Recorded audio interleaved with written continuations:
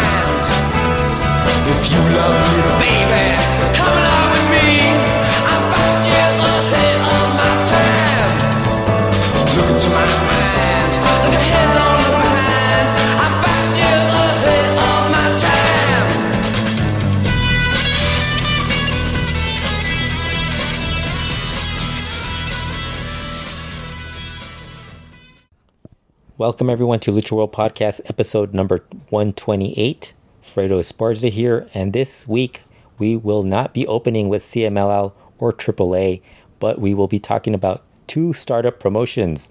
Really one that's already been somewhat in existence.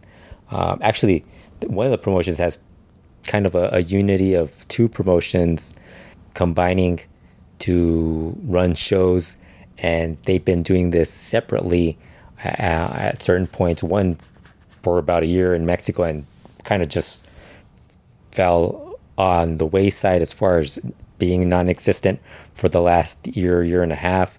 And then the other promotion really is an indie promoter out of Texas that's kind of been expanding where he's running shows. So we're going to talk about that promotion. But first, we are going to talk about the promotion that actually everybody was kind of excited about, but we could immediately see that this was going to fall apart. As I mentioned in previous podcasts, Rush had been talking about a new project that was going to be starting up in 2021. Why these two promotions? And I should start with this one. Why they would want to start during a pandemic, I do not understand, especially in Mexico where even when Federación Wrestling wasn't going to start, cases were still pretty significant in Mexico, and right now it's kind of because of the Delta variant. There's been there's been more of an increase, not just in Mexico but in the United States and in other parts of the world. So I don't know why these guys thought that this would be the perfect time to start a new wrestling promotion when you're seeing AAA hardly running shows or actually running shows with no fans, and CMLL running shows for the most part without any fans. And then when they did get fans back, they were still barely at 30% capacity. You do have a lot of independent promotions that are running, claiming to be running with a low capacity between 30% to 50%, and that you still look at pictures and you could tell that they're getting far more people than that in those arenas. IWRG, we'll talk about IWRG's own issues from running shows with 30% capacity and them having more than that. That led to a lot of issues with some of their talent. But yeah, with these two promotions, I'm not sure why they thought this would be the perfect time to start running shows again in Mexico. It makes no sense, or starting to run shows in Mexico like Federación Wrestling. But Federación Wrestling canceled their June 19th debut show. They kind of had a video that was promoting their show, their debut on Mas Lucha's YouTube channel, and really they didn't do that much afterwards. They kind of like started for a few weeks. They kind of didn't do anything. Then they started announcing guys for the Copa Federación match that they were going to have, and then little by little, for whatever reason, you started hearing a lot less about it. It really started on June 14th. When the news came, when Rush, Andrade, and Dragon Lee all posted that they would not be appearing at the event on Saturday, June 19th. Rush and Dragon Lee also mentioned that the entire Facción Ingobernable would not be appearing on the show and wished the promotion well, which of course, kind of meant that this show was not going to happen because Rush was pretty much the person that was really the one backing it, and obviously bringing in Andrade, Dragon Lee, and Andy Ingobernables meant that that was the big selling point for this promotion. From those guys not coming in, then that meant the Ring of Honor guys probably weren't going to come in either. So from that point, from the moment they announced that they were going to be on the show, you kind of figured something was going to happen where they were going to sooner or later announce the show being canceled. Andrade actually posted that he could not come to a good agreement with the new promotion, which obviously tells you that there was a money issue from that at some point, and that pretty much ended the possibility of that promotion running. Federación Wrestling then posted on their social media that the show was not canceled but actually postponed, and that they would reschedule for a later date. They blamed logistical issues for the reason that the show was postponed. The next day, Federación Wrestling posted that they would soon announce a new date for their debut show. They have not announced anything. Rush also announced that he was going to hold a press conference soon, and that I don't think that happened at all. So you pretty much had this end immediately. A lot of people just assumed that it was a disagreement, or not. I don't even think it was a disagreement. Just the fact that they put up a website where they were going to stream the show, where you could order the stream, and first of all, the pay-per-view, the iPay-per-view was going to cost about $20, which was actually, I think, probably the most expensive iPay-per-view from a lucha promotion within Mexico. I think AAA had a pay-per-view, but a regular pay-per-view that you had to pay for that was a little more expensive than that. But and AAA, and I think CMLL might have had one that might have cost in the $15 range, but I don't think, for the most part, they've kind of stuck to about $10, $10-12 for a pay-per-view.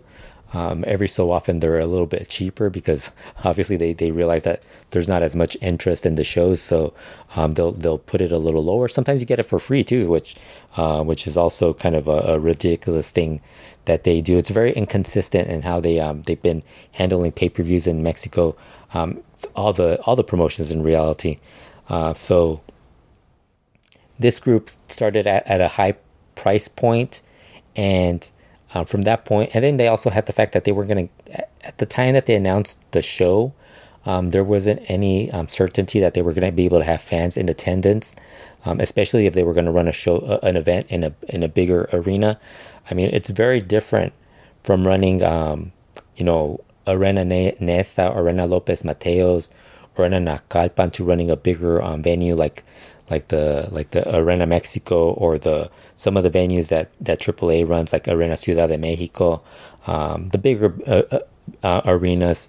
So they ended up going with the Lienzo Charo Constituyantes venue in Mexico City, which I think might be a little bit bigger than some of the like Arena Netza and some of the smaller indie places some of the venues that indie promotions run in Mexico City.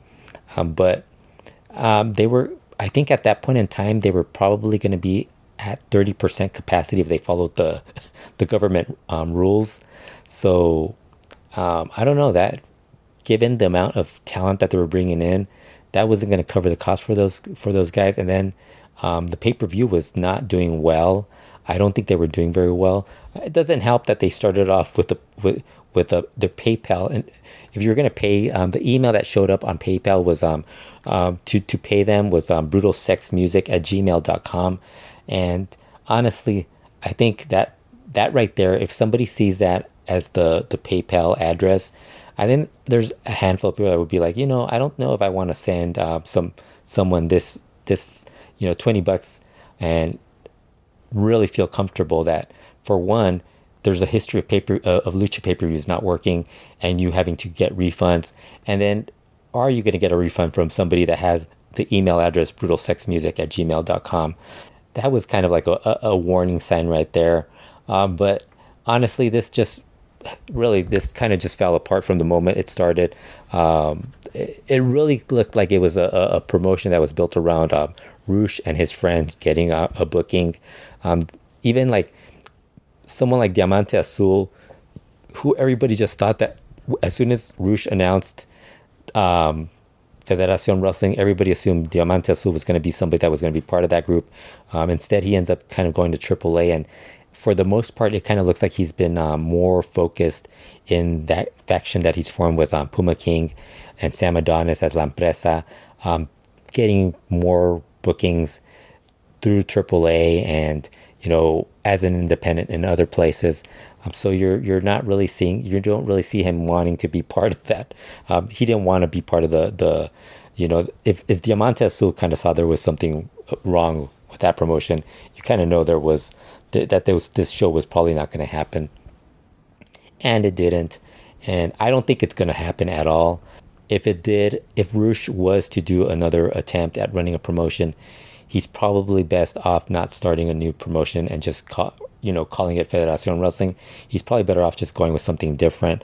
I really think his downfall was that he probably should have focused more on being an independent promotion and not really trying to be the next big thing in Mexico during a pandemic. It just wasn't going to work. The timing was really bad. We have a history of a lot of people getting into running big shows that are have far more people involved, and they still fail. And I just kind of thought that this wasn't going to work out, especially when you have Rush and so many of the people that were involved. Really, their commitments were going to be more focused as far as being international wrestlers and not so much. I kind of thought that, for one thing, you know, if Rush, whoever was going to run the promotion, if they're take Rush, his main priority is trying to be an international star. So I don't think he was going to be too concerned with the smaller details of running a wrestling promotion, you know, booking talent, planning storylines and angles and stuff like that. So whoever was they would have had to brought in somebody else to do that stuff, because I just can't imagine the guys who were announced as part of the promotion. They did not seem like they were really, you kind of need somebody who's going to be focused on that primarily. And I just didn't think anybody that was involved in that promotion would be part of that at a larger scale. So we get that, and it pretty much died down after that. But while that was going on, we also had Alberto El Patron, back in the spotlight, kind of talking about, he was getting booked on shows to work against Andrade, a couple of other independent shows that he was getting booked on. And then suddenly he started talking about the possibility of Nación Lucha Libre coming back. And then this happened, not too long after the Federación Wrestling failure.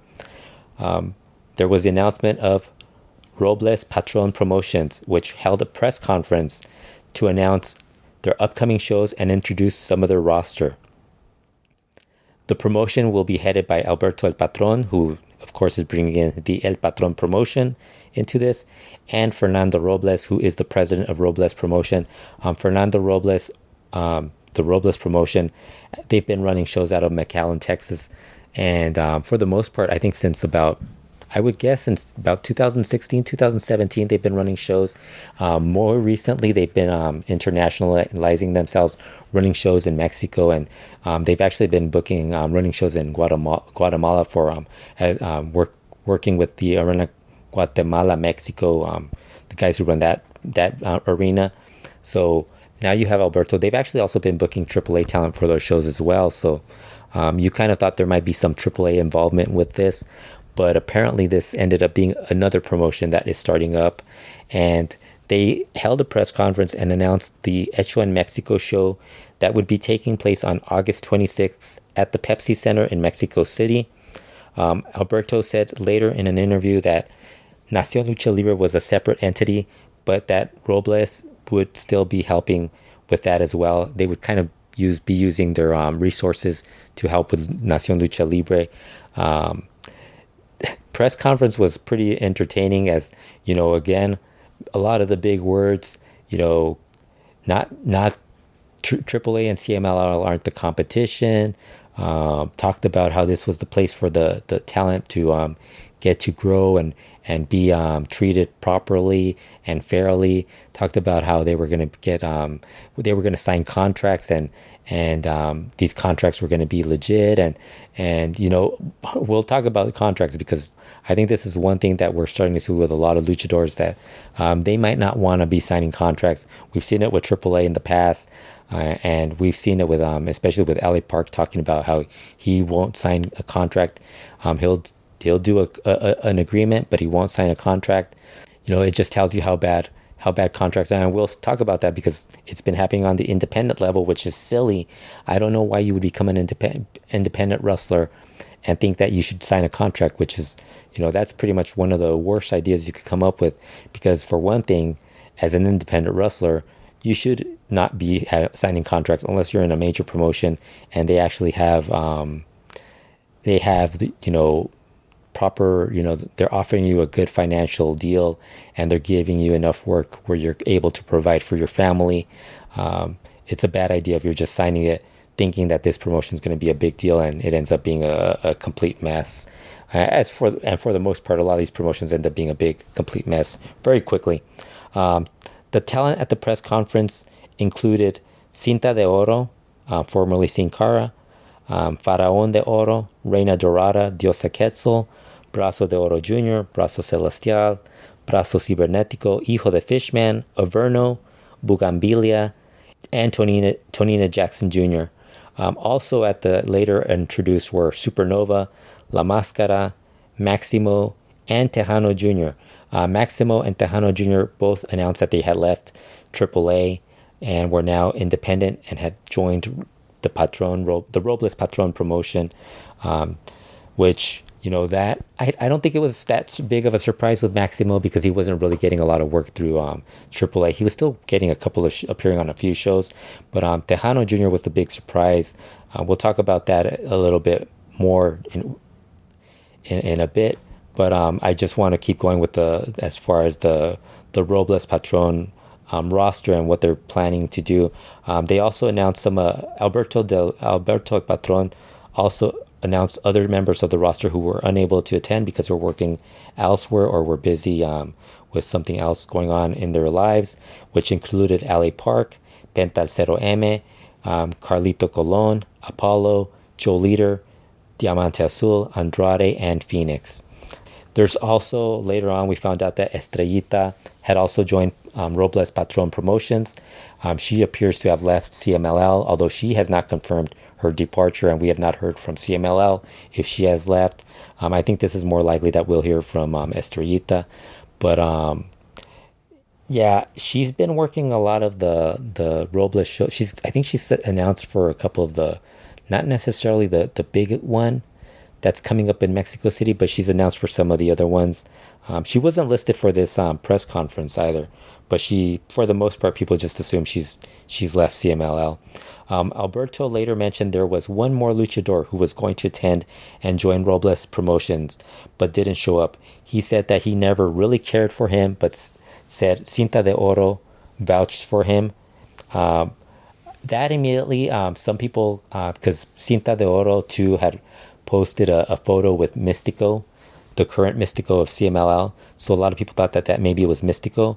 I thought it might have been Caristico, just because Alberto was very flippant about him and said that he didn't care about him, didn't really like him anyways. And that immediately brought up, to me, it was, it's probably Caristico, just because Caristico, for the most part, it would not have surprised me if he would have shown up thinking he could work this show.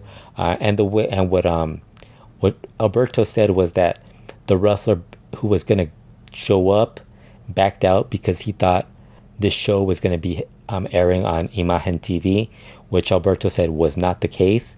The Robles Patron shows are not airing on Imagen TV. That is Imagen TV will be airing Nacion Lucha Libre shows. We still have no idea how big of a difference that's going to be as far as the two groups. I'm gonna guess it's gonna be very similar, and I think the wrestler that decided to not show up probably figured that would be the case anyways. Alberto made it seem like it wasn't. I'm gonna assume if that ends up happening, that it'll end up just being the Robles Patron shows airing on as Nacion Lucha Libre on Imagen TV. I mean, I think there was a show. I'm trying to remember what promotion it was. There was a promotion a couple years ago that had TV, and they were just airing another promotion song.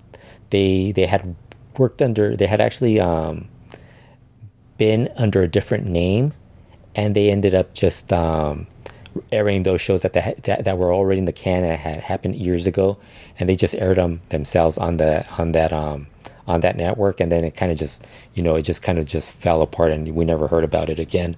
But yeah, that's kind of what's going on with I have no idea. I would assume it would not shock me if it was Mystico or Caristico. Honestly, either one would have been a surprise. It could have been somebody else.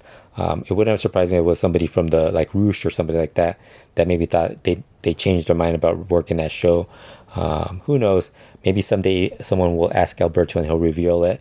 He was very revealing in that post press conference interview. I'm surprised he didn't reveal the name of that person, because he really got a little bit out of. He kind of went a little too far as what he probably should have said in that post press conference interview. Surprised nobody told him not to say some of the stuff, but he did. It's Alberto. He kept talking. So the August 26th show at the Pepsi Center in Mexico City, they did announce the lineup. The opening match is Máscara Mágica Jr. and Rey Pegasus versus Antheus and Máscara de Ángel. I believe the Máscara Mágica Jr. that is working the opener is actually the son of the Máscara Mágica that who worked in the early 2000s, late 90s, early 2000s as Máscara Mágica and CMLL, who later lost his mask to I think it was a cage match, wasn't he, with when he was in the whole Infernales, Hijos del Averno feud, whatever that whole thing was at that point in time. I think he was the one that was in that it was something like that he lost his mask in, but the one that later went on to go to wrestle in Guadalajara and pretty much disappeared for a bit. I think he's very active on social media though. The second match is the Brazo de Oro Jr. teaming up with Supernova versus Bungambilia and Tonina Jackson Jr. versus Estrellato and Rey Estral. The third match is the women's match, which is a Copa Robles y Patron. I mean, I don't understand these promotions. They have this habit where they always have to have a Copa in their first big event that they have. You don't really need to do a Copa for your inaugural or your first big event in Mexico. Let's wait. Let's wait until you've actually lasted a year and then do a Copa. Honestly, I'll give AAA a pass. CML has so many Copas. AAA does as well. I mean, some of the independent promotions have Copas. Let's wait till you actually have a year under your belt before you debut a Copa honoring your promotion. But they do have this Copa Robles y Patron, which is a women's match, a three-way women's match, which is Diosa Quetzal and Dulce Sexy versus Baronesa and Estrellita. Oh, there she is. Estrellita is working this show. Versus Diosa Atenea and Reina Dorada. The fourth match is Hijo de Dos Caras and Hijo del Fishman versus Dark Cuervo and Dark Scoria versus Rayo de Oro and Voltron versus Hijo de LA Park and LA Park Jr., which is a four-way tag match. Voltron is a wrestler out of the Guatemala shows that they've been working. He's one of the guys who runs Arena Guatemala, Mexico. So he's going to be there. Also, Rayo de Oro, somebody that works Arena Guatemala, Mexico. So they're at least trying to bring in a different group of talent into their roster. It's not going to be a lot of extra. There is going to be a lot of ex-AAA, ex-CMLL guys, because you really can't do it without some of those guys in the promotion. But it's kind of like at least they're trying to bring in a little bit new blood into their promotion. The fifth match is Apollo, La Mascara, and Maximo versus Averno, DMT Azul, and Joe Leader. Why they would book this as a semi-main event, I don't know. It sounds horrible. Other than Averno and Maximo, this is a dreadful semi-main event. When La Mascara is in your semi-main event, and Diamante Azul is also in your semi-main event, we saw what they were like in CMLL their last few years there, and it wasn't very entertaining. Hopefully they just turn it into a brawl, and This also led to Averno kind of at the press conference reminding everyone that he had a rivalry with La Mascara, who actually took Averno's mask, and Averno said he still wanted payback against him. Honestly, La Mascara, even when he took Averno's mask, wasn't very good. He's far worse now. So this is really kind of a disappointing use for Averno. I was really kind of hoping Averno would go back to CMLL, honestly. Of all the guys that I thought maybe they would reconsider bringing back, and obviously right now with the pandemic, probably not an ideal time to bring back a guy who's pretty much going to demand or deserves semi or main event stat type money. Probably not the right time to bring him in, but I think he's somebody that would have brought in a lot of value to CMLL, not just as a wrestler, but also as a trainer. Probably could have filled out a spot as a trainer, taking the Arcángel de la Muerte spot. That would have been something I would have liked to have seen, just because I think he's really talented, and I think he could have brought in, especially with the fact that they've made some changes. I think that's probably one of the next shows I'm going to do. Like, what would I do if I ran CMLL? That would be one of the names that I would bring back. There's a lot of stuff that they kind of like dropped the ball on that I probably CMLL, there's a lot of stuff like, if you watch Informa, a lot of the guys come up with ideas for shows or angles or storylines, and they have some pretty good ideas. Maybe don't have them kind of like lead the idea, but if there's somebody in CMLL that could actually kind of like figure out more or less what to do with it, there's actually some good stuff that they could have done, and they kind of just dropped the ball with it, never doing it, or just completely ignoring what's going on, or any suggestions of doing it.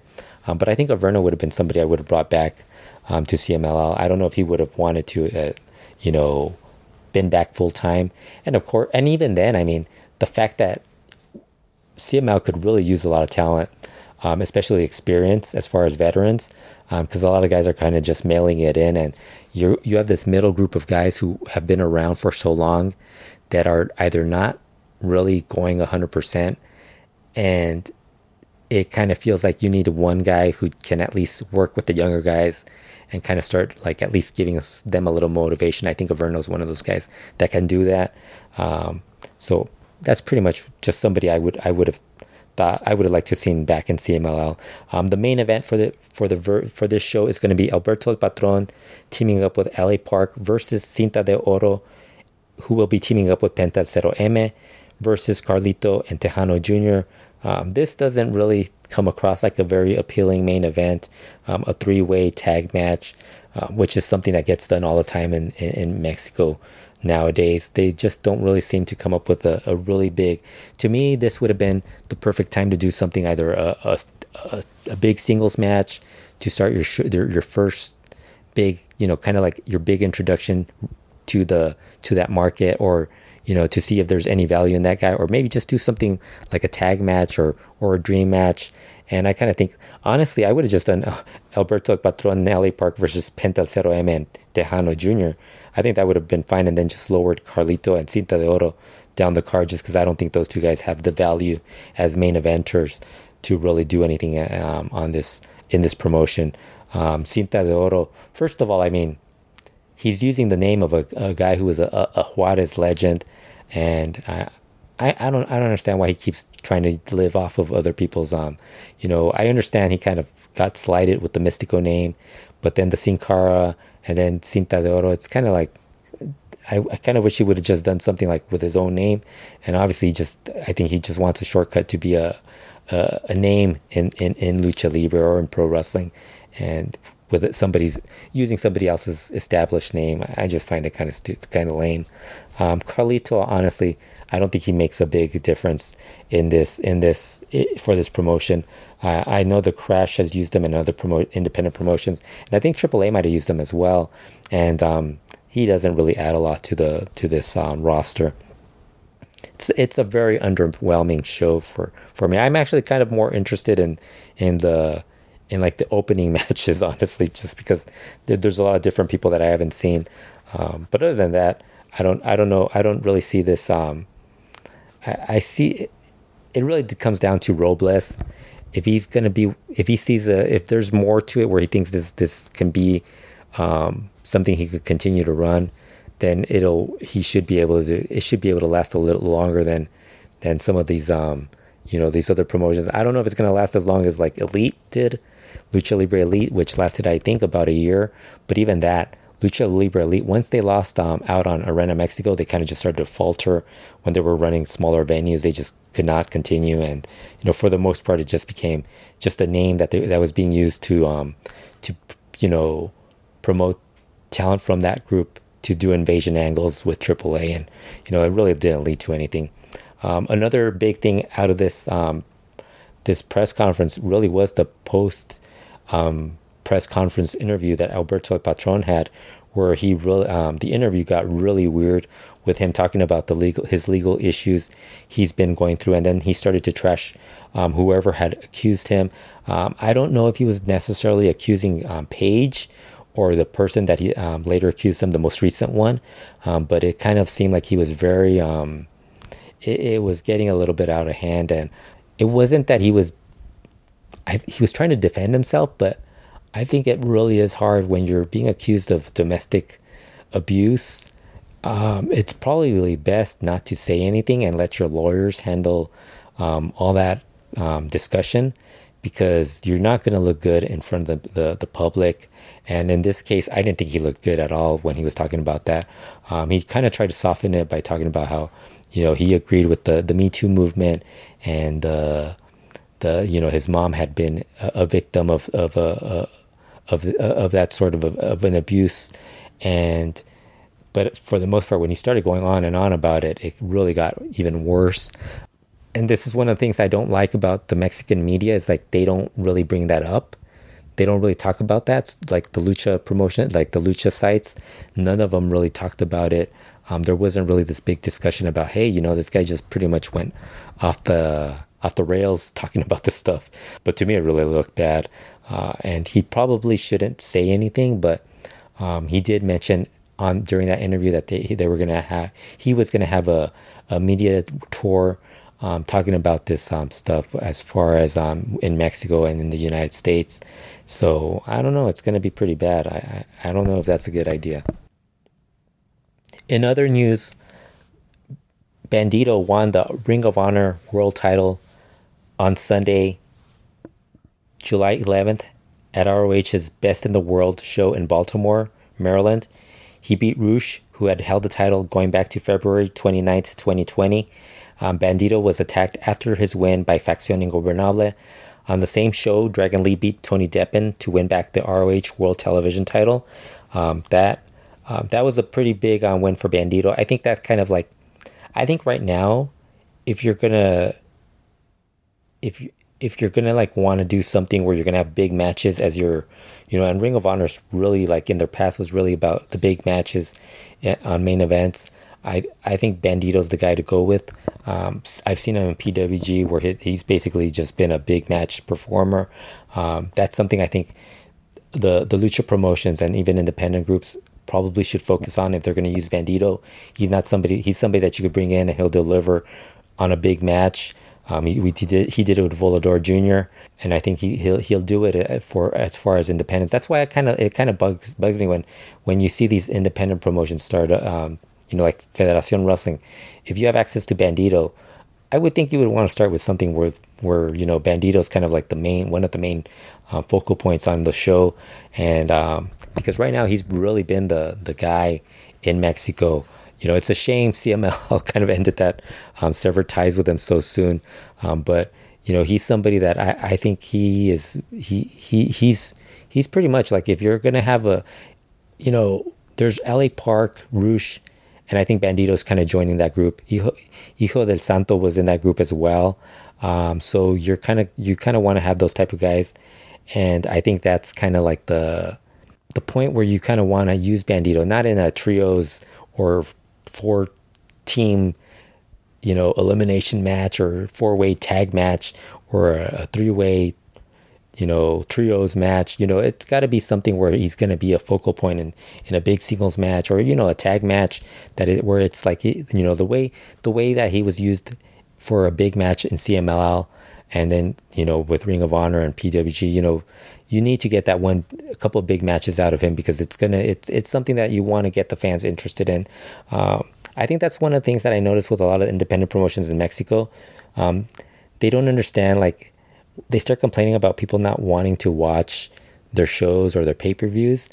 And really, they don't really come up with a lineup that you're really looking forward to.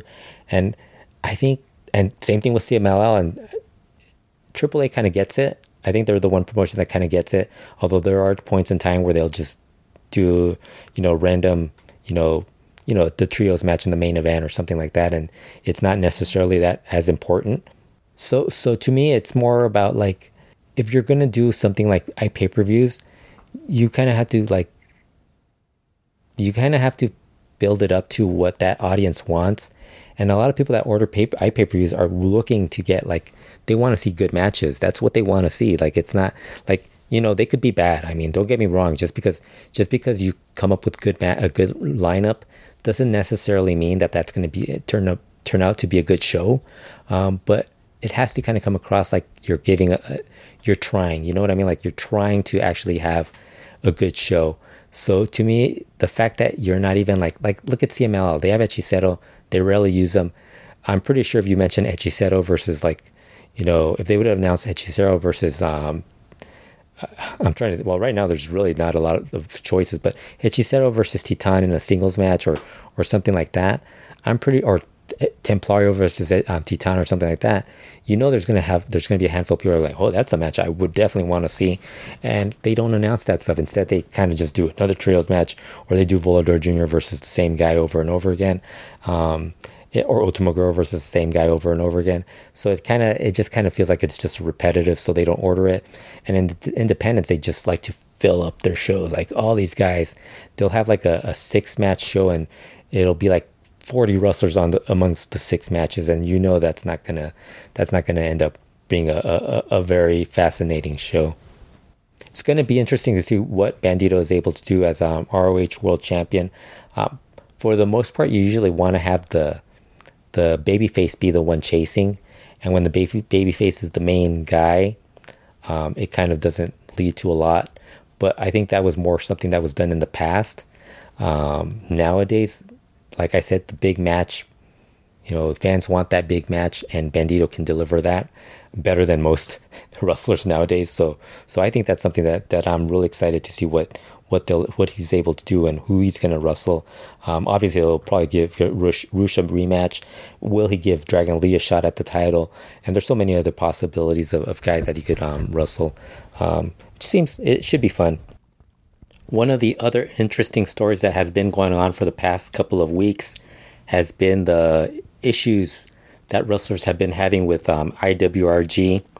I mean, if you have been following Lucha since the pandemic, IWRG has really been one of the few promotions that I think the first couple of months they were off because of the shutdowns throughout not just the United States, but throughout the world. They were pretty much closed for a short period of time, and then they started running shows again. I think probably last summer or so that they started running again. But they've been very consistently ongoing as far as their shows go. Their Sunday shows were still very much going on. Then this year they started running their Thursday shows, which are a lighter version of what they have on Sundays. So they've been pretty active. They've probably been and with fans in attendance too. They've kind of, I think when they first started, they did have no fans in there, but then they started having a few more, and then they started saying that they had 30% capacity at a point in time when a lot of like CMLL and really only CMLL, because AAA hasn't still done a lot with shows with fans in attendance, but CMLL really barely got into the 25 to 30% capacity in late June. So I think IWRG was even running shows with supposedly 30% capacity even like a couple of months prior to that. And one of the things that happened was that supposedly they had 30% capacity. That was the limitation that they were claiming they were having. But when you would see pictures of IWRG shows, the Sunday shows, you would see that there was way more than 30% capacity in attendance. So that kind of led to some issues with some of the talent. Los Traumas were really the ones that really brought it up initially, since they were pretty much guys who were working main event matches. And they talked about how they weren't getting paid what the percentage they should be getting, as far as they were getting paid based off of the percentage of 30% capacity, when really when they would look into the crowd, they noticed there was more than 30%, so they should be getting more money. And what ended up happening is they complained about it. They asked for more money. They got turned down, and Los Traumas ended up leaving. And for the most part, it kind of seemed like IWRG made them seem like the bad guys. Like, oh, we're having a pandemic, and these guys are being greedy and want more money. But then you also look at the luchador side of things, where they're saying that the promotion is actually breaking the rules, really, and having a larger amount of people attending when they were supposedly having 30% capacity. And they're also saying the promoters kind of line their pockets with money that should be going to talent. They're not asking that they go broke or anything. They're just asking for the amount that's justified for their work. So you had them complain about it, so they ended up leaving. Then after that, you had Los Negociantes, who are Fresero Jr. and Demonio Infernal, and they kind of got into a bit of an issue also, money-wise, where they were noticing that they weren't getting paid as an act that was actually moving up the cards. They were pretty much, when Los Traumas left, they were really the guys that kind of took over as the lead team, the lead group there. And they kind of felt that they deserved to make more money. And they also had some issues where, from what they explained what ended up happening is they also left over issues with IWRG, and that led to another wrestler that also left, Baby Extreme, who also left. So this past Sunday they held a press conference where Los Traumas were represented by Trauma 1. Trauma 2 is currently out with an injury. He had surgery, so he's out. Kind of interesting he wasn't, because I think if he would have been one of the people that was talking about this, he would have been able to express a little bit more of the issues, because he's more of the talker of the two. Trauma 1 is more reserved when it comes to talking. And the one good thing is Fresero Jr. did a great job in the press conference explaining their grievances against IWRG, and not just IWRG, other promoters.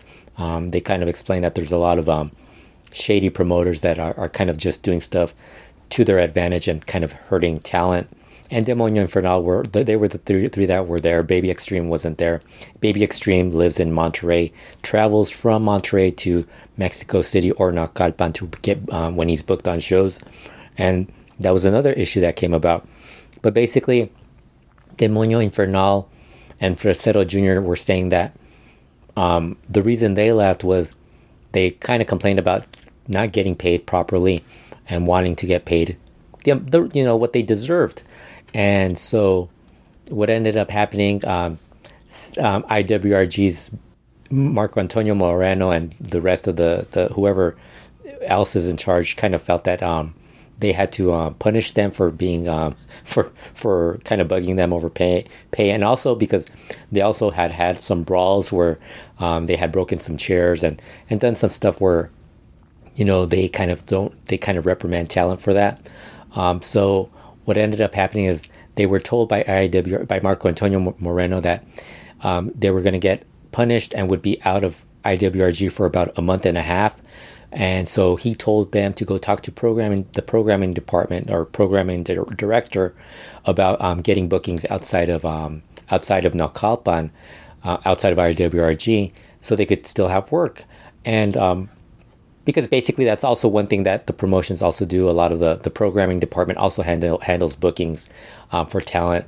Supposedly they're supposed to handle bookings, but I think for the most part, if the wrestler is able to get a booking with a promotion, they'll go to the booking department and tell them we're working for I have this date with so and so, and then they kind of schedule it around them. Or if they have an important show in CMLL or IWRG or AAA or any promotion, they have to tell them, no, you can't work that show because we have this big show event happening and you're part of that show, so they have to cancel that show. So IWRG's programming director, the Negociantes, go down to talk to him, and he ends up telling them that he did not know anything about what was going on, and that he had no bookings scheduled for them outside of an IWRG show that they had, and so they weren't there to help them. So Fresedo Jr. said that they took the booking with Arena Lopez Mateos for a Lucha Libre Boom show, I think, and one of the problems with Lucha Libre Boom is that they have heat with Marco Antonio Moreno and IWRG. I think it's over the whole PAL alliance mess that came about. IWRG and a group of promoters came together to start a kind of have an alliance where talent, they would exchange talent, and then guys would get to work those shows. So they kind of had it was kind of a way to get talent more bookings. It didn't work out immediately because it's impossible for promoters to work together because they all have egos and they all want to do their own thing and be the bosses. And so that fell apart. I think the majority of the people that were involved left. I know one of the people that was involved was the promoter from Generación 21, and he unfortunately passed away. But some of the other promoters were quick to just leave. I think within the first couple of months, there were already like a couple of promotions that had left, and so that kind of eliminated that. Lucha Libre Boom was one of the groups that was involved, and so that they became enemies with IWRG. So which means, for whatever reason, because it's the promoters going to war or having a disagreement, the wrestlers can't work. Wrestlers that are independent wrestlers, mind you. It would be very different when you have CMLL and AAA. AAA is kind of a little more murkier because the guys, a lot of them are independent wrestlers working for AAA, working on AAA shows, but they have a handful of guys that are actually part of the AAA roster that actually have to ask for permission to work certain shows, or they can't go to those shows, or they handle their bookings. The office handles their bookings. With CMLL, it's a little bit harder because for the most part, if you're in CMLL, you're pretty much a CMLL guy. Very rare, other than like the guys who show up like Bandito or Cibernetico, guys like that. I think Caristico kind of falls into that category only. He kind of knows that he can't work on shows with AAA talent or with Hijo Santo. Those are the big no-nos that he can't work. And we've seen this with CMLL. You still see it to this day. Like there was a show with Martinez Entertainment. Ultimo Guerrero was booked on that show, and there was a lot of the undercard AAA guys, and they kind of when that show finally happened, Ultimo Guerrero didn't end up working that show because it would have led to some issues with CMLL. So that basically happened with Los Negociantes. They showed up. They kind of didn't really realize that there was this big of an issue with Lucha Libre Boom and IWRG. And then they were working a three-way tag match where it was, and there's another, Las Chotas, I think, were the third team in that match. So they were also another team they somehow didn't get punished. But it was also Los Traumas and Los Negociantes. And Los Negociantes and Los Traumas ended up forming a faction, which became El Negocio Traumado. And what ended up happening, there was already some heat on Demonio Infernal and Fresedo Jr. for working that show.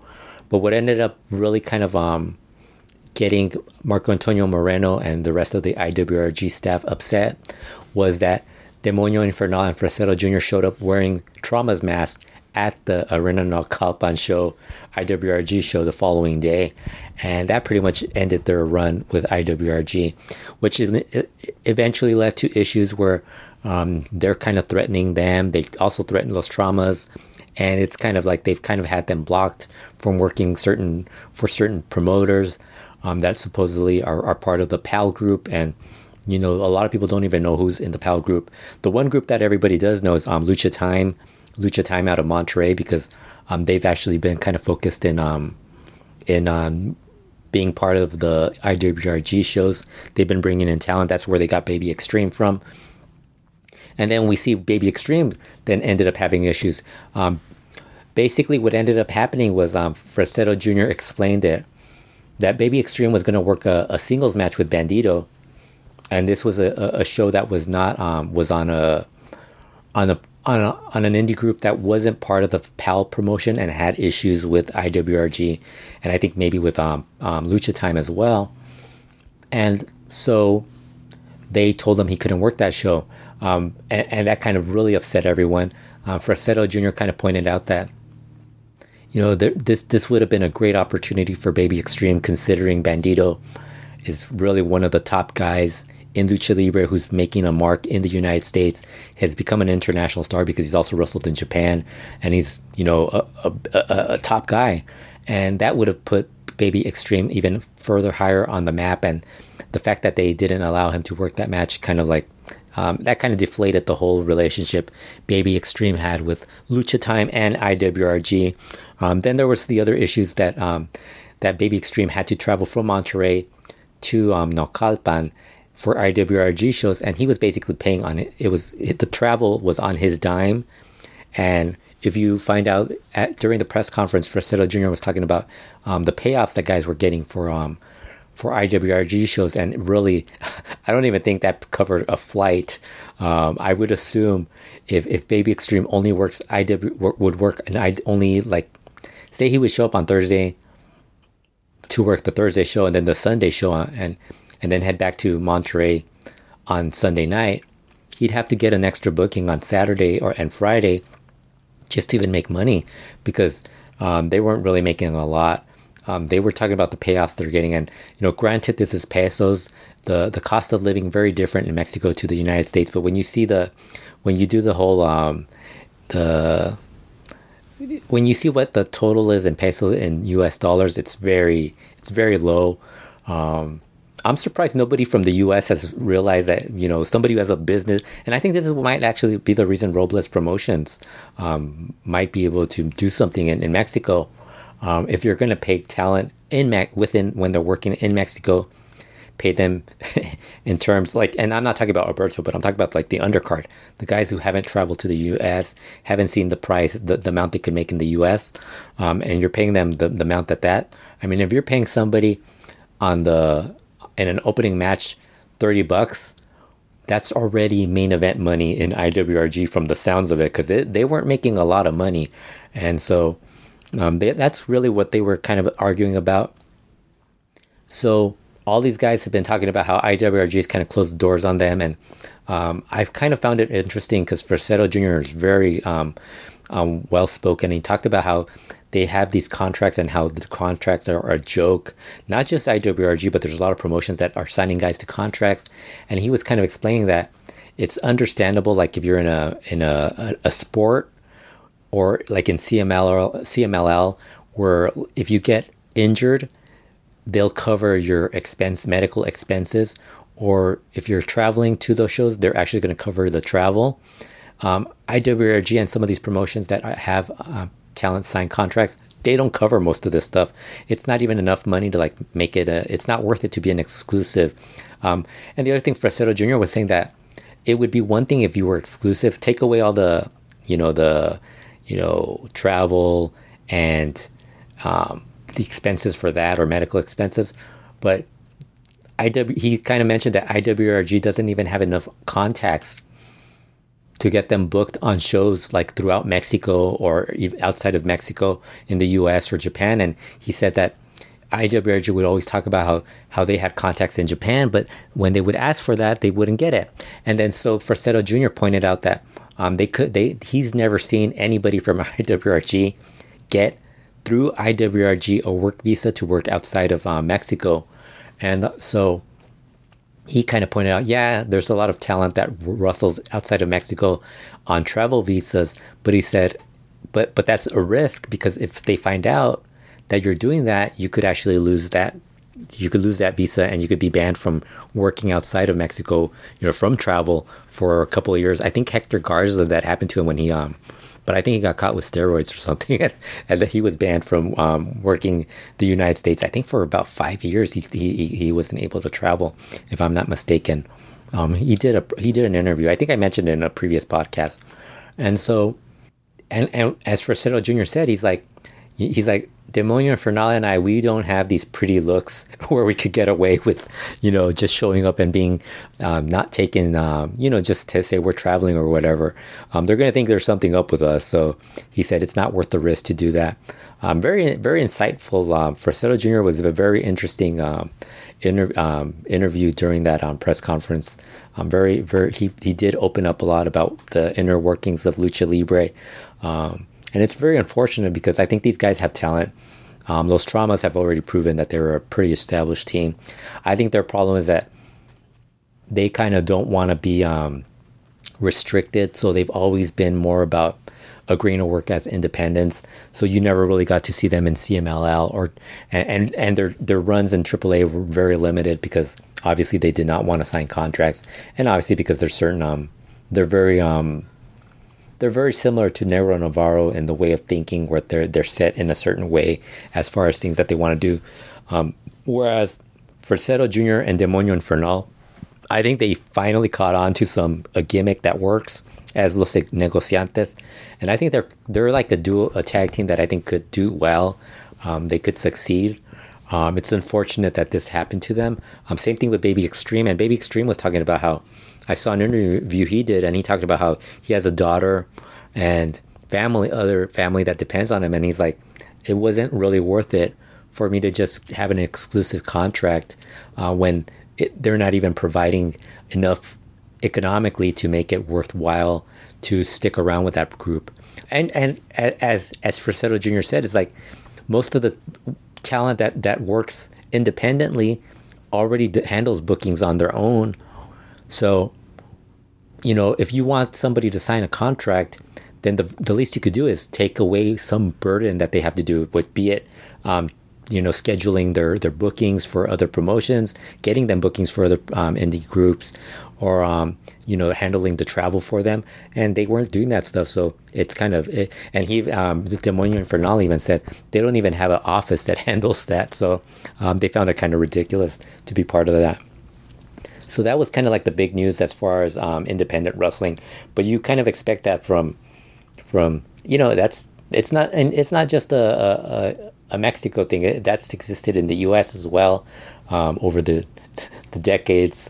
Even when there was territories. The one good thing back in the territorial days that guys could actually go and have a successful run because they could work for a stretch of time in one territory. Then once they kind of like burned out or were kind of like not being used properly, they could go to another one and succeed there. And unfortunately for these guys, there's a lot of restrictions in Mexico. And currently with the pandemic, it's harder now also because you're getting a lot of promotions or indie groups that aren't really running on a regular basis, or they're having to cancel every so often. So that's been the independent news in Lucha Libre, which I think this might be the heaviest independent wrestling news segment of the Lucha World podcast that I've ever done. There might have been a few where we may have had some news about guys going independent, but for the most part, it's never been like almost like an hour of just talking about independent wrestling. So we'll now go into the big two promotions, which of course we get to AAA and the latest news that they've had. And of course, I mentioned earlier, Tejano Jr. left AAA and joined the Robles Patron Promotions.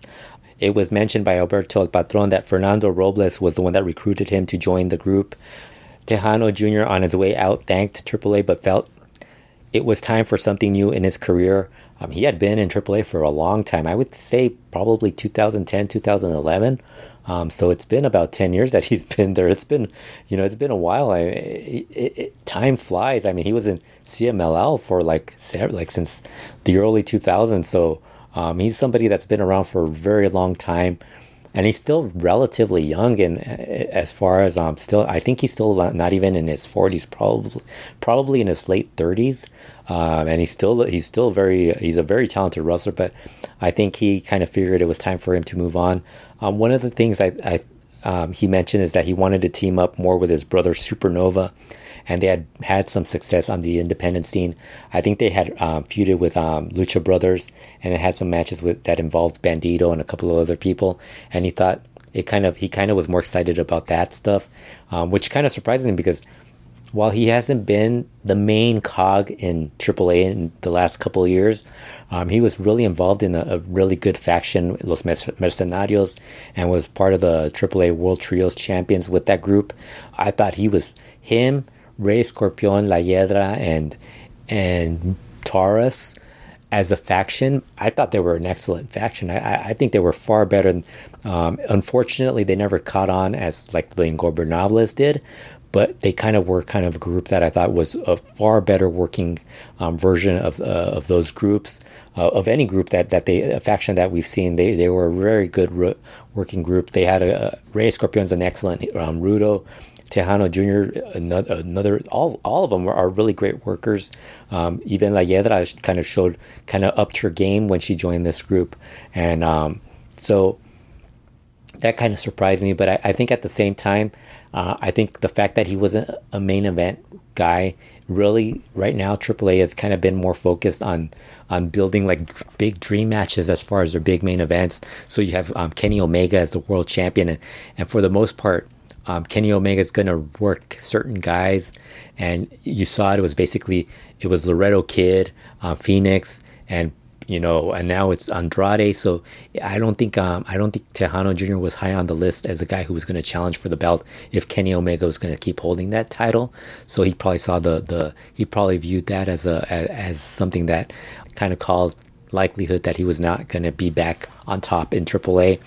You never know, because that's one of the things that I find fascinating, is that as fans, we've kind of figured out that we have this thinking that titles don't mean anything, and it's mostly about economics as far as why guys are going to jump from one promotion to the other. But then you hear a lot of luchadors where they talk about how they're not getting pushed, and they want to be champions, they want to do all this stuff, and they're not doing it, or they come up with their own ideas, and they never see that happen in the promotion, so they end up leaving.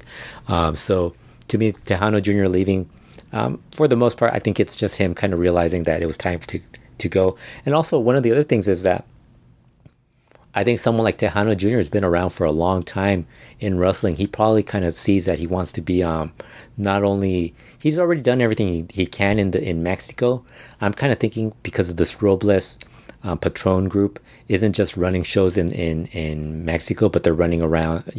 They have plans to work outside of Mexico, and obviously Robles runs shows in the United States. I'm thinking Tejano Jr. is probably looking beyond, being more of an international name. So I think that's kind of what he's trying to focus on more now, which is fine. I think it works for him. He's talented. I thought he was great in Lucha Underground. I'm surprised he wasn't somebody that kind of went from Lucha Underground to like become a guy that people wanted in other promotions, because as far as heavyweight wrestlers, he's one of the best wrestlers. Plus, you don't really hear a lot of issues with him as far as being a guy who's going to be a problem with other talent or having a huge ego. So to me, I kind of always wonder why he wasn't somebody that was brought in, for Impact a little more frequently, or some of the other groups that might have wanted, were looking for a heavyweight Latin star, and he would have been a great one to bring in. AAA also announced their upcoming Triple Mania card. There was some talk that Tejano Jr. also left because he didn't see his name listed on the show, but I don't really believe that, because I think he could have been on the Copa, the Copa Bardal show, part of the show, or he could have done a run. He was with Rey Escorpión being in the main event against Psycho Clown. He would have done a run, and he would have been featured on there. Not just there, but there's plenty of Luchador Sorpresa listings up and down the card. So I don't think it was that. I think he kind of just figured it was time to move on. But Triple Mania the lineup was announced. They didn't announce everybody was going to be involved, but they pretty much gave you an idea of what to expect for the show. Show's happening on August 14th and will be held at the Arena Ciudad de Mexico. I say it's happening on August 14th right now, but there's a possibility that it might not happen, because especially if there's right now there are a certain number of fans that are allowed to attend shows in Mexico. I think it's 30% right now, but COVID cases are back on the rise, so there is a slight chance that might not be the case. It might have to be postponed or rescheduled, but the card itself looks pretty good. I would say there's at least 3 matches I'm really excited about watching.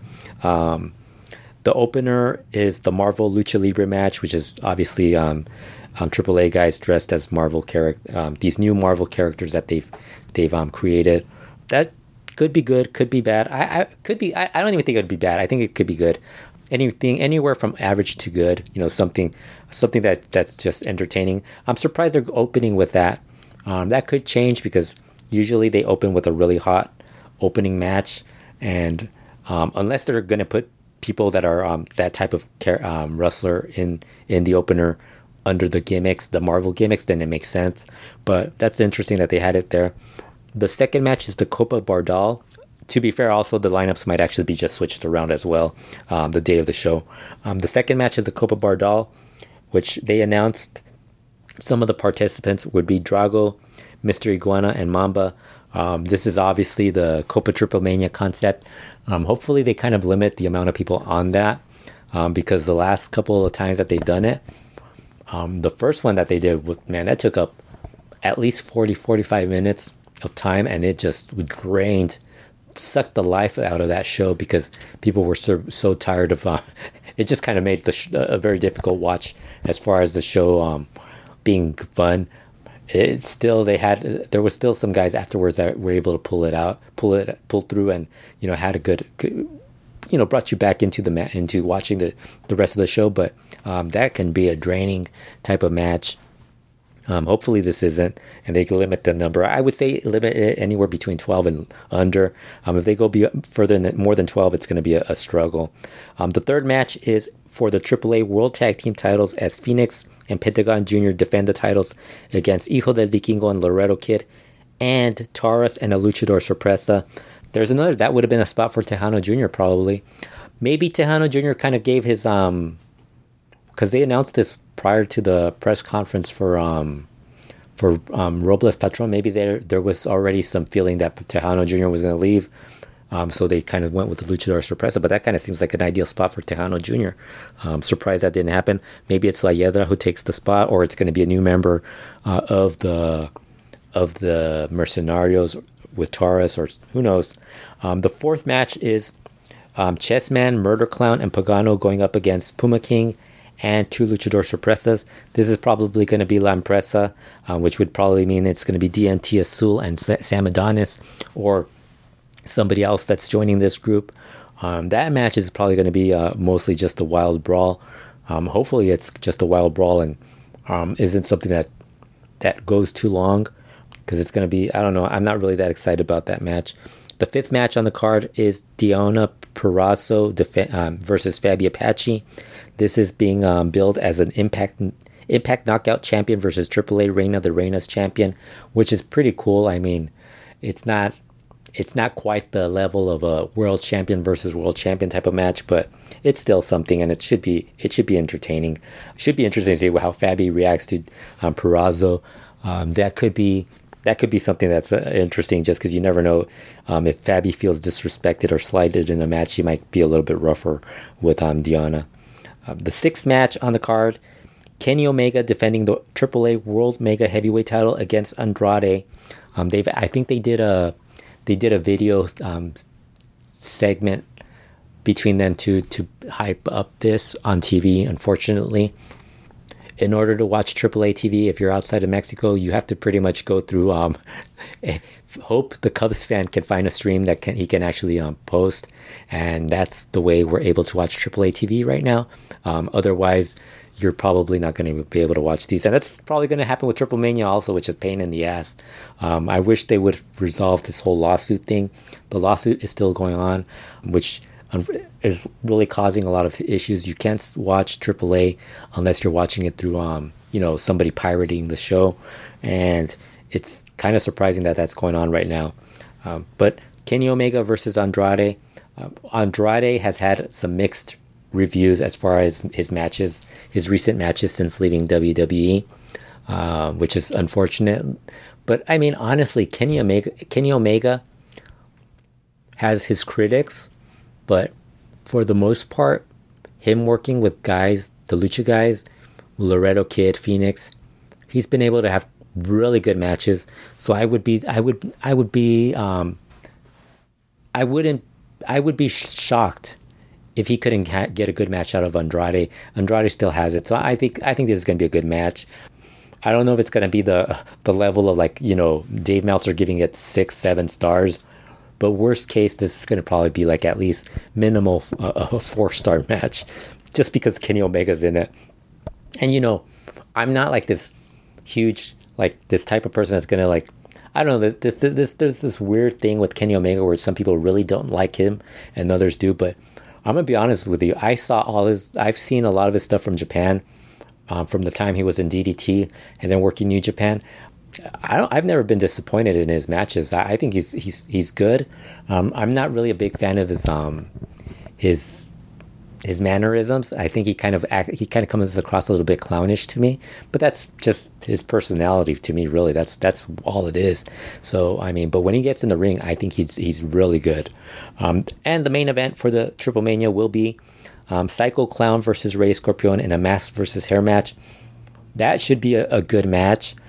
Both those guys are really good workers, so I expect that to be a really great match, and I expect that to have a lot of interference and a lot of a wild brawl, blood.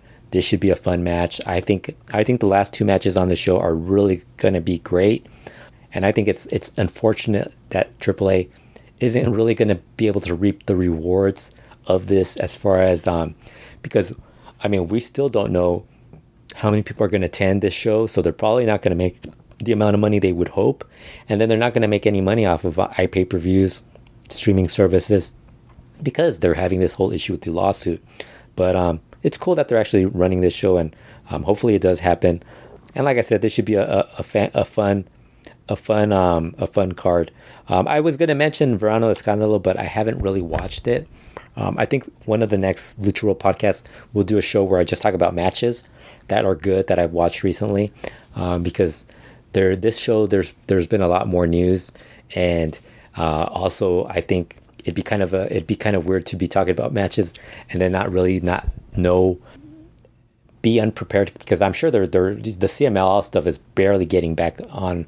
There's a 2-week delay, and honestly, I'm not going to pay $5-10 a week to watch CMLL Friday shows when it's really not that entertaining for one good match every so often. And from what I've been reading from other people, as far as Friday shows, there's maybe been, in the last 4 months, there's maybe been 3 or 4 good matches, because they've been doing a lot of tournaments, and that's kind of like, to me, it doesn't really matter. The final of the tournament's really what matters, and so you're basically just filling everything else up with nothing.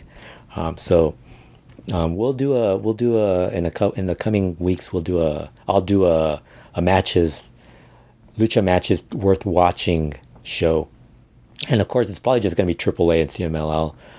A few independent matches that I might find on YouTube. I'm not going to be signing up to any other streaming services. I've already got spending too much money, and I still haven't even gotten on to the Peacock WW Network on Peacock stuff, because I'm still waiting for them to upload everything. And I think right now they've kind of already started uploading. They've already completed Mid-Atlantic and Mid-South Wrestling, so that's the stuff I watch for the most part.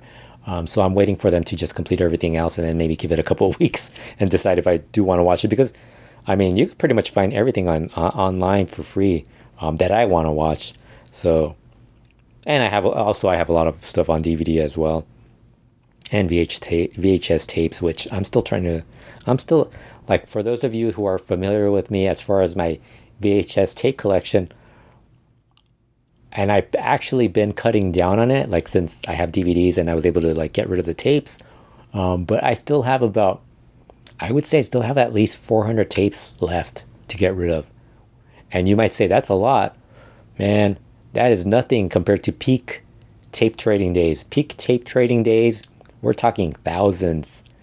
And then the DVDs took over, and then we're talking thousands of DVDs. So yeah, I think I can handle not signing up to Peacock for a few months, probably a few years, just because of the amount of stuff I have to watch that I haven't watched and that I do want to watch, mostly because I review for Retro Wrestling, and also because sometimes I get asked about stuff about like with Lucha, and I have that stuff and I could watch it and it'll jog my memory. And which reminds me, I didn't bring it up, but Rob Viper brought it up on Twitter. I did contribute to the Chris Jericho's Book of List. Was it Book of List? I think that's what it's called. I got a free copy as gratitude for. They sent me a free copy, which I thought was really cool. But I did do a top 10 list of his best matches in Mexico, and I did rewatch a bunch of stuff that he had in Mexico. I think it ended up being, as far as stuff that is on video, there's I think maybe like 18 matches or so that are on video, 15, 18 matches, somewhere in the 20, less than 20. And then there was, but they were very specific about being Mexico. Because if you would have said Lucha, all Lucha, I probably would have included some stuff he did in his early in his career when he traveled to Los Angeles. I think I have 1 or 2 matches of his from when he wrestled in Los Angeles. I know I have one that has no audio that Kurt actually recorded. Why he didn't record it with audio, I don't know. But he actually had that. And I know Roy Lucier. I think Roy Lucier has another video that he posted on YouTube. So there were at least 2 more matches that I could have added, but they were very specific about it being Mexico. So I went with Mexico. So I guess we could now talk about CMLL before I get tired. And I think this is going to be one of the longer podcasts I've done on my own. But CMLL, for the most part, I'll just run down some of the results that have happened as far as big matches. And this is one of the things, like I said, they've been very, they're back to running shows in Arena Mexico on Tuesdays, Fridays, and Sundays. Arena Coliseo Guadalajara is running Tuesday shows. But other than that, that's basically it. 4 shows a week right now for CMLL. I think the interesting thing for me has been Guadalajara. The people running that building have been far more creative than the Mexico City programming department. They've come up with some pretty interesting stuff. Like right now, they're doing a Querétaro versus Guadalajara feud, which is pretty. I think it was spurred by Rey Comenta and Espiritu Negro working some shows in Guadalajara, and they must have made the suggestion about there being a talent in Querétaro, and maybe then bringing in that group down here. And they've been running some good. I don't know if they're good matches, but it's a good angle to people love the whole territory versus territory, your town versus my town. State versus state, country versus country. It's a very nationalistic thing, and that's something that's very big in Mexico, and I think it's kind of cool that they're doing that. Here's some of the stuff that has been happening. Blue Panther Jr. and Dark Panther beat Flyer and Volador Jr. to win the Copa Dinastias final on May 28th in Arena Mexico. That tells you how far back I haven't done a Lucha World podcast. I don't think I've done a Lucha Talk either since early May as well. So I think the trouble with right now, also because of the pandemic, there was a stretch of time where you kind of have to, there really wasn't a lot to talk about, especially if you're only focusing on CMLL and AAA. But right now, the last month or so, there's been a lot of talk, not just with those groups, but with the independent wrestling. There's a lot more with the Rush, the failure of Federación Wrestling, this whole Patron Promotions thing. So there's a lot more to talk about. But Blue Panther Jr., Dark Panther, winning that Copa Dinastias. They've also kind of moved up the card. I don't know. It's not really so much that they've moved up the card. It's more that there's been a lot of guys who have left, and some guys haven't come back. Really, it's more of a necessity than anything else. Especially because they're really their roster has kind of been gutted over the years, and I think it's different, but it hasn't been enough to I like the fact that they changed Dark Panther. I think he started as Cachorro in CMLL, then he went from Cachorro to, I think he might have been briefly Blue Panther Jr., and then he went to Black Panther when Blue Panther, his brother, became Blue Panther Jr., then he became Black Panther, then he became the Panther, then I think he went back to being Black Panther, and then now he's Dark Panther. Who knows where this is going to lead? Maybe he'll end up being some other type of Panther. Hopefully he does become the Pink Panther, because I think that would be kind of cool to have a Pink Panther back in Lucha Libre. For those not familiar, that is Villano 3's nickname for all those years because of his outfit being pink. He was called La Pantera Rosa. That was then followed by Templario and Volador Jr. beating Caristico and Virus to win the Torneo Increíble de Parejas final on June 25th in Arena, Mexico. 2 days later, Titan beat Negro Casas to retain the CMLL World Welterweight title on Sunday, June 27th in Arena, Mexico. Heard that those two matches were really good. We'll talk about those matches when I do the matches Lucha World Podcast edition. But I heard those two matches were good. More so Titan versus Negro Casas. That was said to be really good. It's good to see Virus also move up the card. I think that's one thing that we've gotten from the pandemic is that some guys have really benefited from the fans kind of recognizing, they did the whole fan vote, and the fans wanted the Cancerberos and Rey Cometa and Espiritu Negro to move up the card to actually be on an anniversary show. And it's kind of cool that they're actually being used more frequently and they're being more focused. Cancerberos are the national tag trios champions, and now Espiritu Negro and Rey Cometa are the national tag team champions, which we'll talk about in a bit. Felino beat Barbaro Carbonario with help from Negro Casas to win the Mexican national light heavyweight title on Tuesday, June 29th in Arena, Mexico. A lot of big match results in CMLL. Unfortunately, it doesn't really lead to much because CMLL has so many titles and they do this over a stretch of time. And when somebody drops a belt, you kind of know somebody else is going to regain, or somebody else is going to. If a heel wins the belt, a technical is going to win a belt because they're setting it up for the Universal tournament. They have to kind of match it up a little bit where there's not this huge differential of technicals and rudos in that tournament. That was then followed by Princesa Suhei beating Stephanie Vacker to retain the CMLL World Women's title on July 2nd in Arena, Mexico. That was said to be another good match. I was initially going to start watching matches for this show and do the show for this, but then I realized that they were still. I think this weekend is when they put that up, or they just put that up, and I want to wait to see that match because I heard that was another good match. Silueta then beat Lluvia to win the Occidente Women's title on July 6th in Arena Coliseo, Guadalajara. Silueta is now Aruda, and she is wrestling as Dark Silueta, finally getting used not only in Guadalajara but also in Arena, Mexico, and she's very talented. I think this is one thing that I think CML has to start focusing. They got to start phasing out being the promotion that is just Amapola, Dallas, Marcella all the time, and it has to include Jarochita, Lluvia. Lluvia's changed her outfit where she's kind of being a little bit more sexy, and it's kind of like her and Jarochita are even doing tag team moves. Ultimo Girl is rubbing off on Lluvia as far as her work in the ring, as far as doing tag team moves. I don't know if anybody remembers when Euphoria and Gran Guerrero were a tag team. They were talking about how they were kind of taught tag team moves by Ultimo Guerrero. He was the one that was coming up with stuff for them, and they thought that was cool, and they started using them. And you notice it also with Lluvia as well.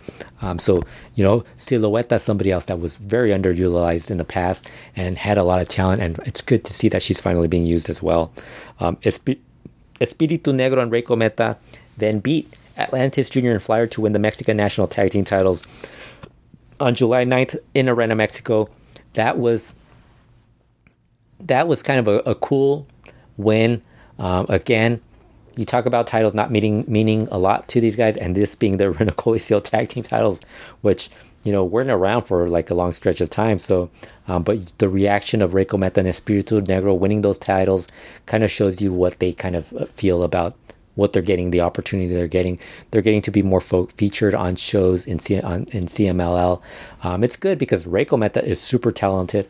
Espiritu Negro isn't as talented, but if you watch him in interviews, he does have some personality, and it's kind of cool that he actually they've kind of formed into a tag team. That's the one thing I do like about the pandemic period in CML is that they've been focusing more on tag team wrestling, and we're starting to see more tag teams. I'm hoping that becomes a regular thing even after the post-pandemic, because that was one of the things that people criticized about CML is that they just did so many trios matches and wouldn't focus. They never had a big tag match or anything like that. So it's kind of cool that they're actually doing that. There were some departures from CMLL, unfortunately. One that really doesn't get mentioned is Estrellita that I said earlier, but there were actually two others.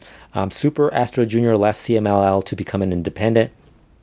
He's currently working mostly in Tijuana. He talked about how he felt that CMLL didn't know how to use him properly, and he didn't want to stay stuck low on cards, which was pretty much going to be was going to happen to him. I think there's a big difference. I don't think it's so much being stuck low on cards for guys. I think it's that when you're stuck low on cards, you do nothing. And that's the problem. Because, I mean, if you're low on the card in AAA, you're actually mixing up matches and you're having these cool matches. You know, you're working with Ares, Latigo, some of the Aramis, Commander coming in, some of the guys who are regulars in AAA. So it's kind of more of a mix of guys that it's not the same match. Whereas if you're in CML, if you're stuck in the opener or the segunda, you're working against, you know, if you're in the segunda, you're working against like Hijo del Espanto, Akuma, and Hijo del Signo. And that's not something you want to be stuck in. If you're in the third match, then you're stuck with Vangelis, Dark Magic, and Mysterioso Jr. So that's another spot you don't want to be stuck in, although you might get to work with the Cancerberos at that point. The Cancerberos are kind of being used a little bit higher. They've kind of gone in between third and fourth match. And I think Super Astro Jr. is a guy that's way too talented to be in that low of a position. I think he's really good. He's small as a lightweight, but I think he's somebody that if, you know, the fact that the lightweight division, if you look at CMLL right now, they have a lot of really cool, good small wrestlers. There's a lot of good small wrestlers in Mexico, not just in CMLL, because if you watch AAA and IWRG, there's a lot of guys that wouldn't even make it as welterweights. They're really lightweights, and I think he's somebody. I think he was this. That's a division that CMLL should really start focusing on, especially when you have someone like Virus who could actually be a part of that and be the kind of like the guy that carries that young core group of guys. Because you have Panterita del Ring Jr., you had Super Astro Jr., you had so many guys there that were really good that aren't going to be the big, they're not going to be able to work high on cards right away. But if you could like start developing them as lightweights, maybe they can turn into something else. And they could also work trios. Halcon Suriano Jr., another one. So Super Astro Jr. also said that he had suggested forming a trio in CML called Cadetes del Espacio, which was the namesake of his dad's previous trio with Ultraman and Solar. And he even suggested that it includes Sonic and Halcon Suriano Jr. And I thought, man, that would have been a freaking awesome trio. I can't believe CML passed on that. Imagine that trio going up against Cancerberos, being Virus, because you notice Razian Cancerbero, when they were away from Virus and not getting pushed, they kind of were manhandling guys when they were low on cards. But ever since they've kind of come back with Virus, I'm pretty sure they'd be up for that, something a little different. I think that would have been something, a fun rivalry right there. And CML passed on that, which is stupid. And Super Astro Jr., to me, he's somebody that has to be in that. I think he has the potential of being in that group with Ares, Aramis, a guy who's really talented, maybe not at their level of work, but in that group of guys that you're going to want to have him on a card because he's really good. One thing I will say is, I don't know, I wrote about it on Lucha World, on one of the Lucha reports, when I recapped one of the Informas, and Super Astro Jr. was talking about how he was out with an injury, and he was watching one of his old matches in CMLL, and he was not really pleased with what he was doing in the ring. So when he was able to recover and come back and start training again, he wanted to train and improve, and he actually showed it. It actually showed a lot of improvement when he came back, because he felt he wasn't doing enough to really carry on the name of Super Astro. And when he said that, I heard that he was trying to improve. I knew right away he was not long for CMLL at that point in time, because the last 3 or 4 years, you notice CMLL has a lot of guys who have really been mailing in the majority of their matches. And, you know, when somebody says that they kind of care about what they're doing, they're not going to be long for CMLL unless they can understand that it's part of the politics and stuff like that. Someone like Hechicero can survive there because he also has been doing a lot of announcing and stuff. So I think he kind of realizes that, you know, it's not just about being in wrestling, but you kind of want to get another skill to and if you've heard Hechicero's story, you know he has had numerous jobs throughout his life. So I think he just collects a lot of skills. Should his career as a wrestler come to an end, he has something to fall back on. So Super Astro Jr. left. The other news, Mystique left. That is huge news. I cannot believe it. Very disappointing. Women's division pretty much coming to an end with Mystique leaving. Very disappointed to see her leave. Honestly, that doesn't surprise me. I don't know. She mentioned she said she asked for permission from CMLL to take 2 years off to focus on her career. She's a dental surgeon, and she wants to get another degree in that to advance her career. She wants to open an office at some point. Honestly, she also said that, during the pandemic, she kind of it opened her eyes about the fact that lucha libre is not something that you're going to be able to make a living for throughout your career, your life. There's only a certain period of time where you can actually do well as a luchador, or are going to get, especially for a female. So she kind of looked at it and kind of felt that she had to do something to become, to complete her, to advance her other career of being a dental surgeon. I don't know. I mean, honestly, I think a week prior to that, her announcement, she really had a horrible performance during a match. I don't think she really ever developed. She was somebody that was popular. I actually thought she was more likely to become. I thought she was quitting lucha to be to open up an OnlyFans account because a lot of these female wrestlers get asked that.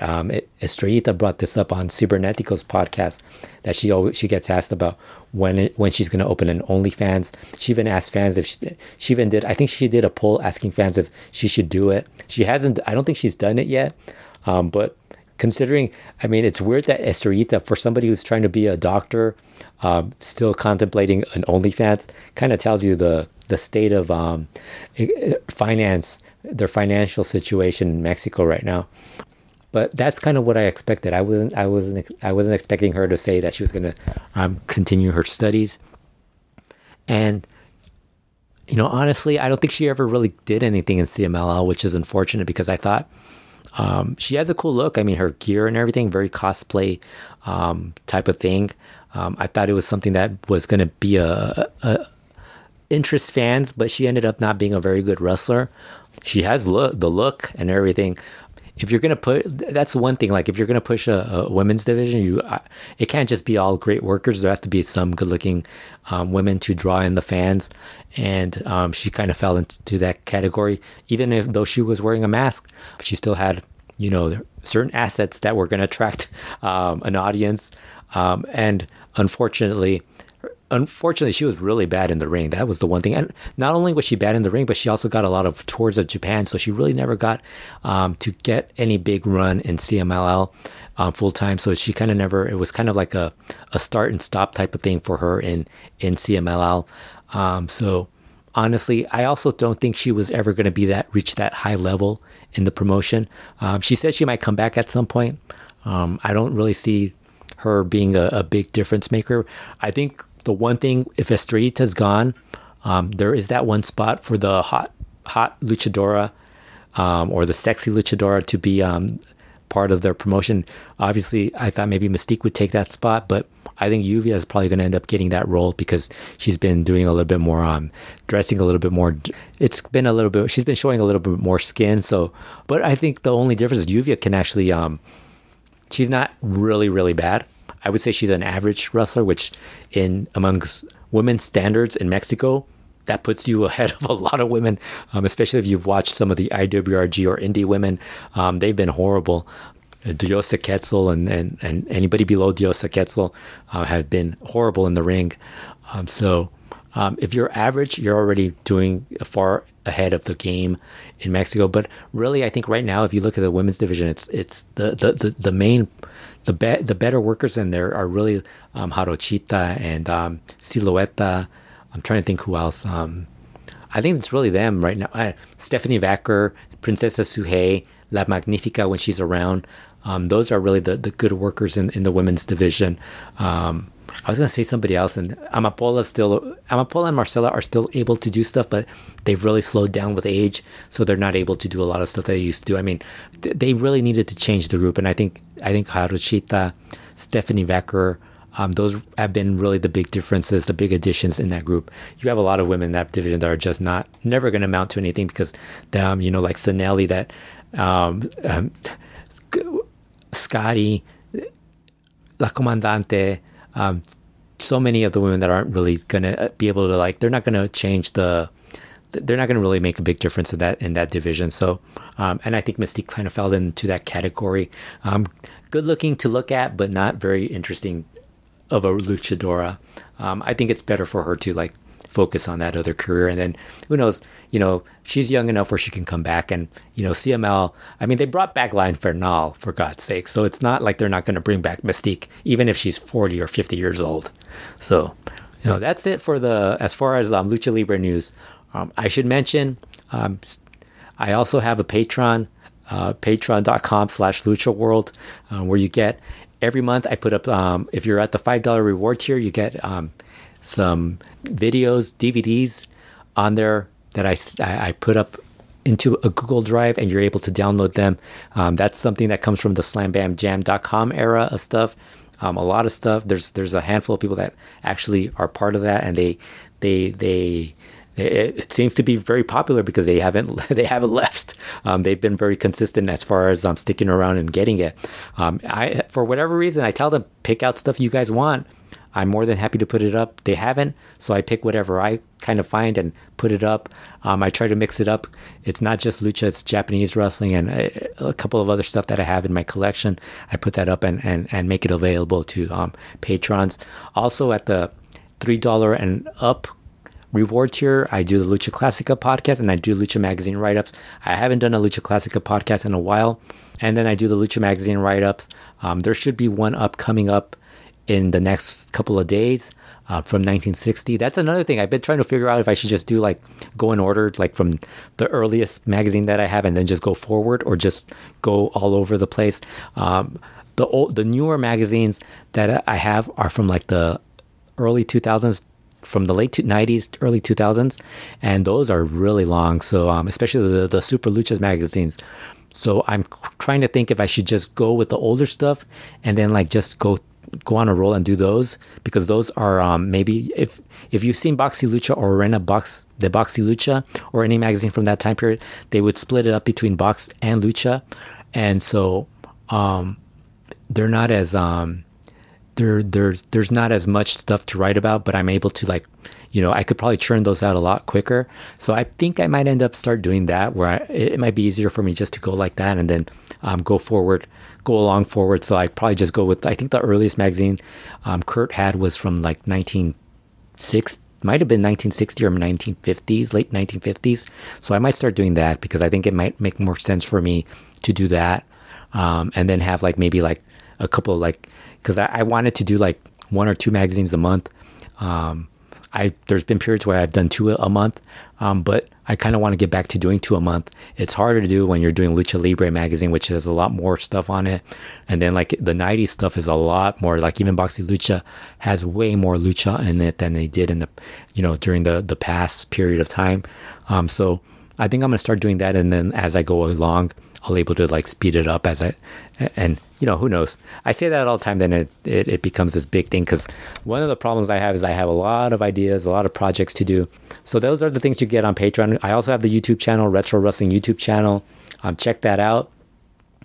That's another thing where I'm trying to come up with stuff to do for that. And there's one project I have in mind that is going to be crazy to do, but in my head, it sounds like a fun thing to do. I'm hoping to have that ready by next year, either later this year or next year. It's going to be something that's going to be really cool. I think a lot of you that are Lucha fans are going to enjoy it.